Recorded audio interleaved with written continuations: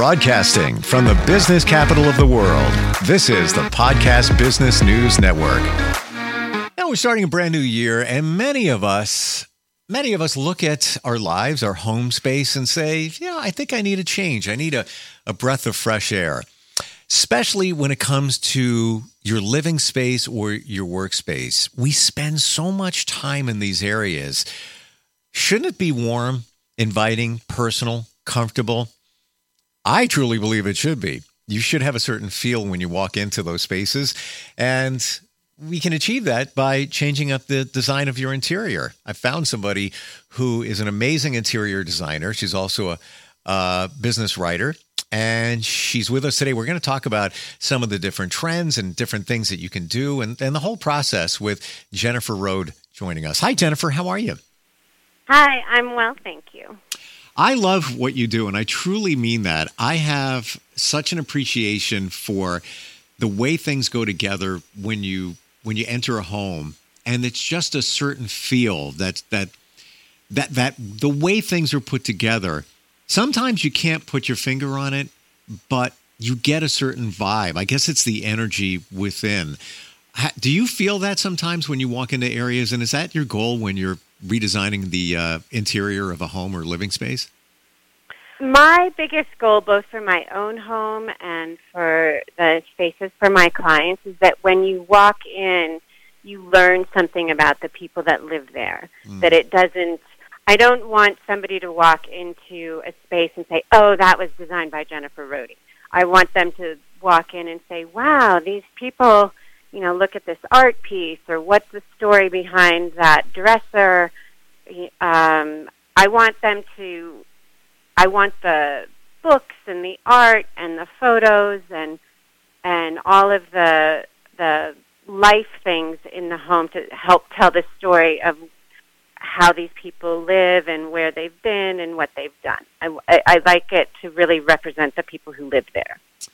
I love what you do in that you're so detail-oriented, but you don't make it obvious. What do I mean by that? I'm on your website, jenniferrhode.com, and I randomly just picked a farmhouse in Colorado, and lots of teal. Teal is the predominant color. And as I'm looking a little bit closer, there's I call it some wall art, and it looks like it's just yarn, white yarn string, just very, very pretty and very sort of rustic looking. But then when you look closer, there's teal threads going through it. And I was like, oh, love it. Ties the whole thing together, like literally ties the whole thing together. Beautiful. And tell us about that project. That was really fun. That's a yarn piece, a knotted yarn piece by Erica Green, who is a local Boulder artist. And I love having things on the walls beyond just paintings or photographs.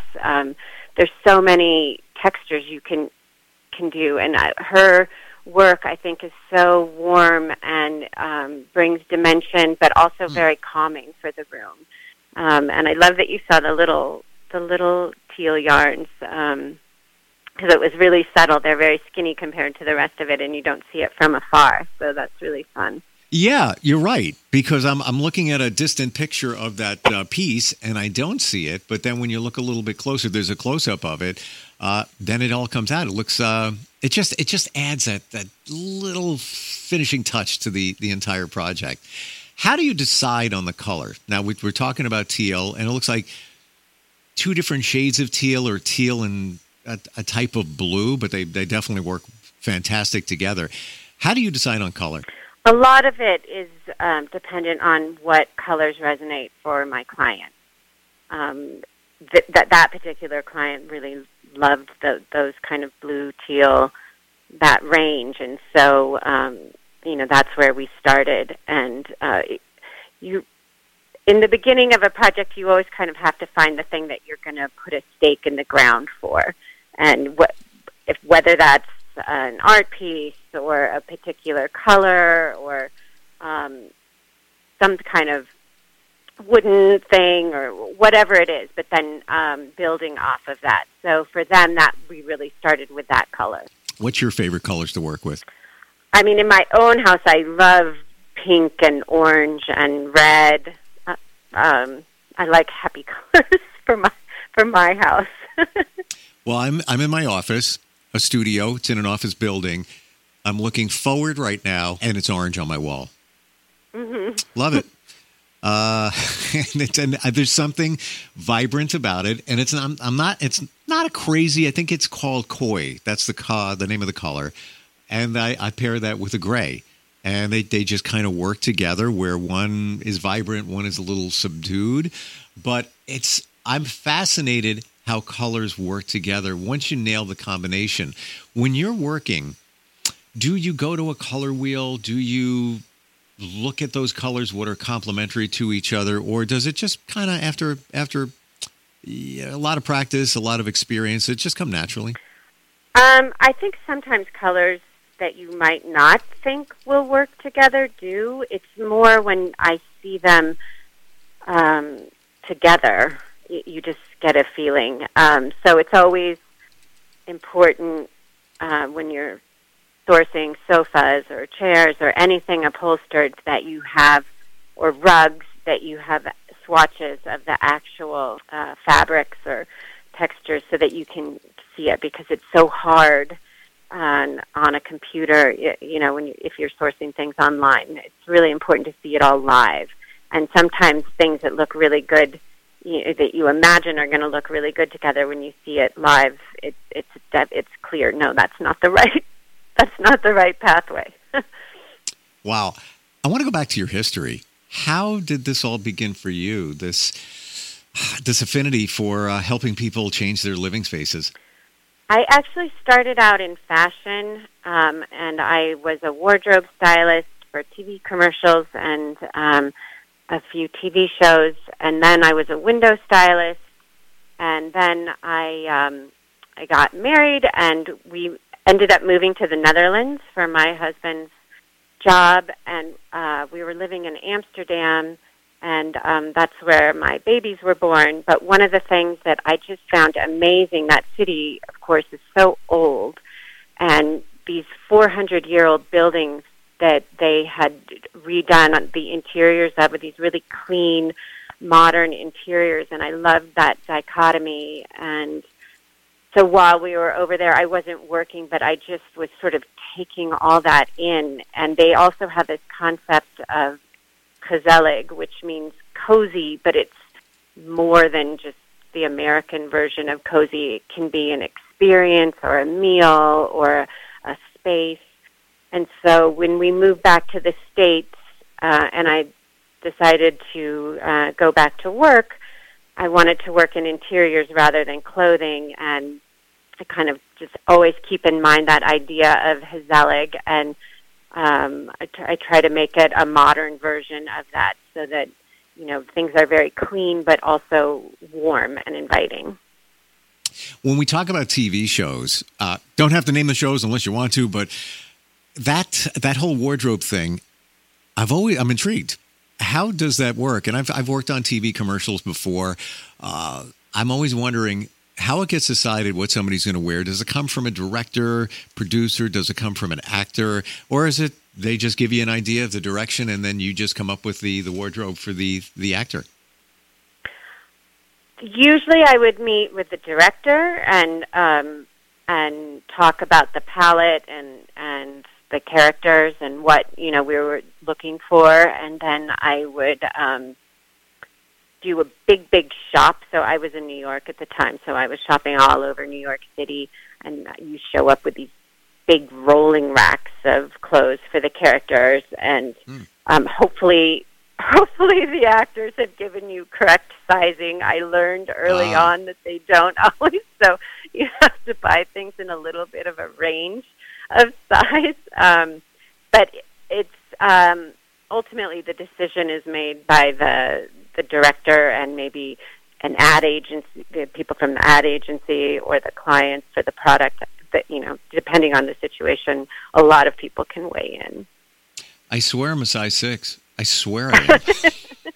Well, that was fun when I was doing windows with mannequins, because they didn't.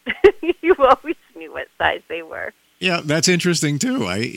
Are they usually a lot of the same size? I know nowadays, just for diversity in size, there's different size mannequins, but essentially, are they typically around the same size? When I was doing that, they were. I love now that you see all these different kinds of mannequins, but the ones I was working with were all the same size. But they never would, if you didn't like the outfit, you had to take their arms off. They couldn't change out of the clothes themselves, which I missed from the actors. Never thought of that. What is your favorite room to redo? Probably living rooms, I think, because that's where people really gather. Bedrooms also are fun but they're much more private. But living rooms are fun to imagine, how people are going to be utilizing them after, living through the pandemic. Living rooms were used for a lot. They were gyms and movie theaters and wrestling forums and dance stages, So that really, I've always been a fan of flexible furnishings. I love ottomans that can double as tables or extra seating or be moved around, and that whole experience of living through that really reinforced that you want to kind of think about how that space can be used in multiple ways. While we're talking about living rooms, from memory, is there any living room that stands out that had dual purpose? They did something unique, a unique feature in a living room. Anything come to mind? A lot of times I don't have people put a coffee table in, which surprises clients sometimes, but especially when they have little kids.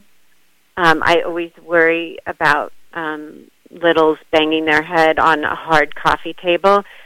So often I'll spec upholstered pieces that can be, various sizes of ottomans that can be moved around easily, so that kids can play on the floor and roll around with the dog, and nobody's going to end up needing stitches. You bring up a really great point that how often do we use a coffee table? Seriously. Like, thinking about it, I don't have one in my current space, but going back, I never used it. All it was a thing to collect a book or two for show. Maybe you put the TV remote on it, but more times than not, I don't see them really being used. If a lot of people just go in the kitchen or they just chill on the couch with a cup of coffee. I don't even see that the functionality and use in them anymore. Yeah, some people are very specific that they like to sit in front of the TV and eat their dinner, and so then you do need something typically. But like my living room and dining room and kitchen are all one big open space, so that's not an issue for me. And a lot of houses are being designed that way now too, so it all kind of flows together, and you don't need these only do this in this space. Well, to your point about the coffee table and eating in front of the TV, I totally get that. But as far as I know, most coffee tables are quite low, and that's a lot of work to eat, more times than not. Right. I just break out at the folding serving tables that are in a dark wood tone that matches my living room. And if I really want to do that, I just, I have them hidden and I break them out. Let's go back to what you just said. The open concept. Is that still a thing? I think so, especially, for young families. If somebody's in the kitchen making dinner, you kind of want to be able to see what's happening in the living room. Mm-hmm. And I think when kids are younger, everybody's sort of in the space and they're doing their homework at the dining room table, and everyone likes to be close, or the mom wants them close to see what's going on. I think that can be really useful. You have to consider sound carrying, and that's another reason why I like to put textiles on the walls, because they're absorbent that way. Ooh. Let's talk about that, because I have a personal question regarding that. I'm in a studio right now and don't have too much soundproofing, but I do have carpeting, and that does absorb a lot.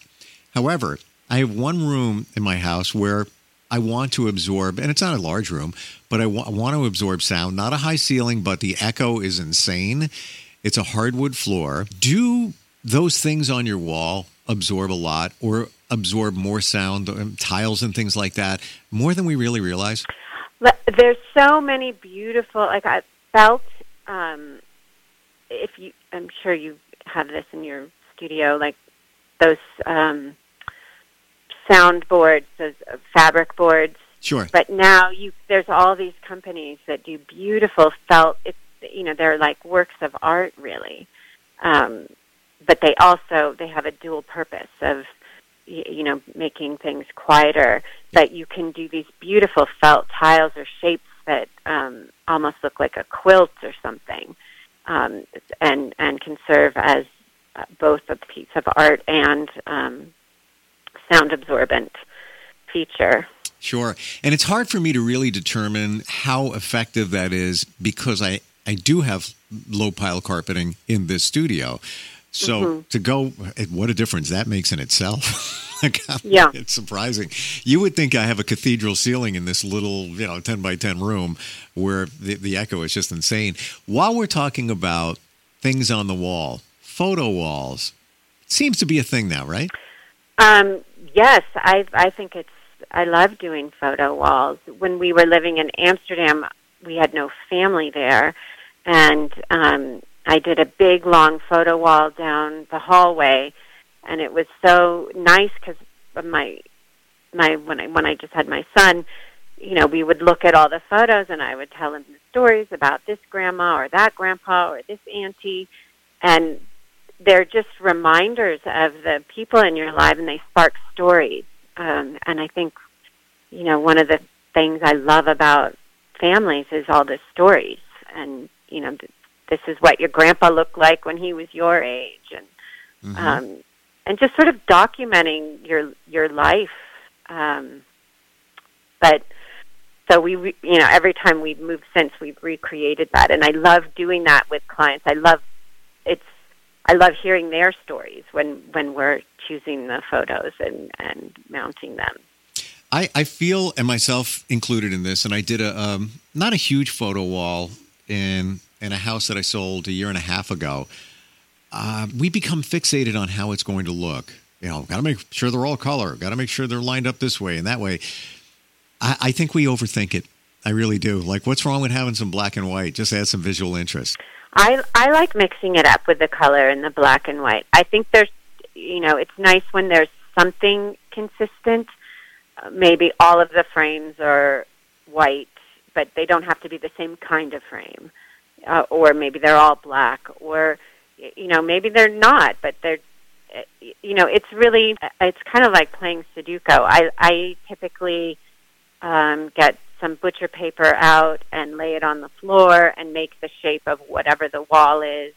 A lot of times I'll do things in a so that the edges are all in a rectangle, and then I just play with it on the floor until I like the people to all be looking in, not out. And I like the corners to have bigger photos to kind of ground them. But yeah, it's like a big puzzle. I love doing that. It's really fun. And then there are these command strips that are and those I love because it's much less of a commitment. If you're putting 40 photos up, it's scary to make 40 holes in the wall. Oh yeah. They're removable too. They're removable, yeah. So I love those. I want to pivot back to what you mentioned a couple of moments ago, and that's Amsterdam. And you lived there for a while. You did some work there as well. How does their architecture differ from ours? Well, we we were living in the center, in the canals, and those buildings are so old, hundreds and hundreds of years old, and they're very narrow because they were taxed on the width of the buildings. So a lot of them are, an apartment will be like 4 floors, and there may be just 1 or 2 rooms on each floor. So they're quirky and detailed. And if you're just walking around and there's all these funny little details, little carvings in a lot of them. And there's all these rules about the colors that you can paint the buildings. You have to stay within this range of historical colors. So that's part of why it's all very consistent and has such an easy feel there. I mean, here, my neighborhood, there's houses from all kinds of eras all in half a block. So it doesn't have that same consistency, but people have more freedom, I guess. The one thing when I see pictures, and you do have some on your website, of an Amsterdam project, it's very clean, at least in this example. Like the kitchen, very white, very clean. I don't want to say industrial, just very non-cluttered is the part that I'm getting from it. And the ceilings have some interesting beams on them that add some dimension and feel to it. Yeah, that was our apartment, and that space also, we completely redid it, but it was all open. And so I wanted, because the kitchen was a part of the living room, I wanted it to feel very clean and not kitcheny. I wanted it to kind of blend in. Yeah, and it does. It truly blends in with the rest of the apartment. And nice. Like, I'm a big fan of that clean. Like, I want to go home today and take stuff off my countertops. I'm not kidding. And isn't it interesting, Jennifer, that we have this stuff out, whether it's in the bedroom, whether it's in the kitchen, whatever room, and we don't realize it's there because we see it every day. And a new set of eyes like yours come in and say, this isn't really functional. Why are you doing that? Hey, did you ever think about doing this? What about this? It brings a whole different feel and look to your living space, which is one of the reasons why I think somebody needs to hire an interior designer. It's like a breath of fresh air, just rejuvenating your living spaces. Well, editing things can be really liberating. Sure. And make your house more functional. It's easier to keep clean if there's not stuff all over the place. I'm a huge fan of cupboards. I love having enough cupboards that you can put everything away. I like things to be, I like everything to have a home.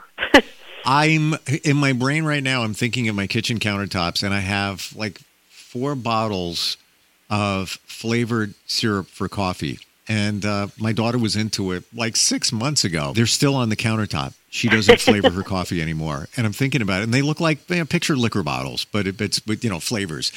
Why do I still have that there? It's just, imagine what it would look like without that. I'm on that. If somebody wants to connect with you and start the process, whether it's, and we didn't even get to, commercial. We're talking about residential living spaces now. How do they do that? Does it start with just going to your website and starting a conversation? Yeah, generally, I think it's good if people are looking for, I always want to make sure I'm the right designer for someone. So I always want people to look at my previous work and make sure that it resonates for them, some of it anyway. I'm more modern leaning, and I do like to keep things edited and clean, so I want to make sure that feels good to somebody. I'm not somebody who says, I can do any style or design trend or whatever. I'm kind of have my wheelhouse, and that's what I'm good at. So if you're wanting, really ornate cherry cabinets that are very traditional and maybe in a southern home, I'm probably not the right person Gotcha. for you. No, and I totally understand it, and thank you for saying that. But I do have to say, based on on the photos on your website, while you may be, call it modern, it's modern in different categories. So it could be modern rustic, modern farmhouse, if you will. It's got a modern feel to it, but it's not that it's very cold and stoic, if that makes sense. Right. Yeah, I don't like cold spaces. Yeah. And I think things can be clean and streamlined, but warm. Absolutely.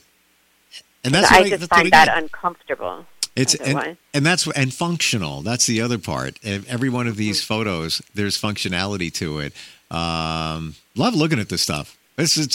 I should, in another life, I think I might have been a designer because stuff excites me. If somebody wants to find out more, your name is your website, right? Yes, JenniferRhode.com. And it's just Jennifer, and Rhode is RHODE, JenniferRhode.com. Really appreciate you being with us today. Thank you for all the insight. We've got lots to talk about in the future, right down to trends and commercial spaces and all of that, and I'm looking forward to it. Thanks again. Thank you. Thanks. We'll be right back.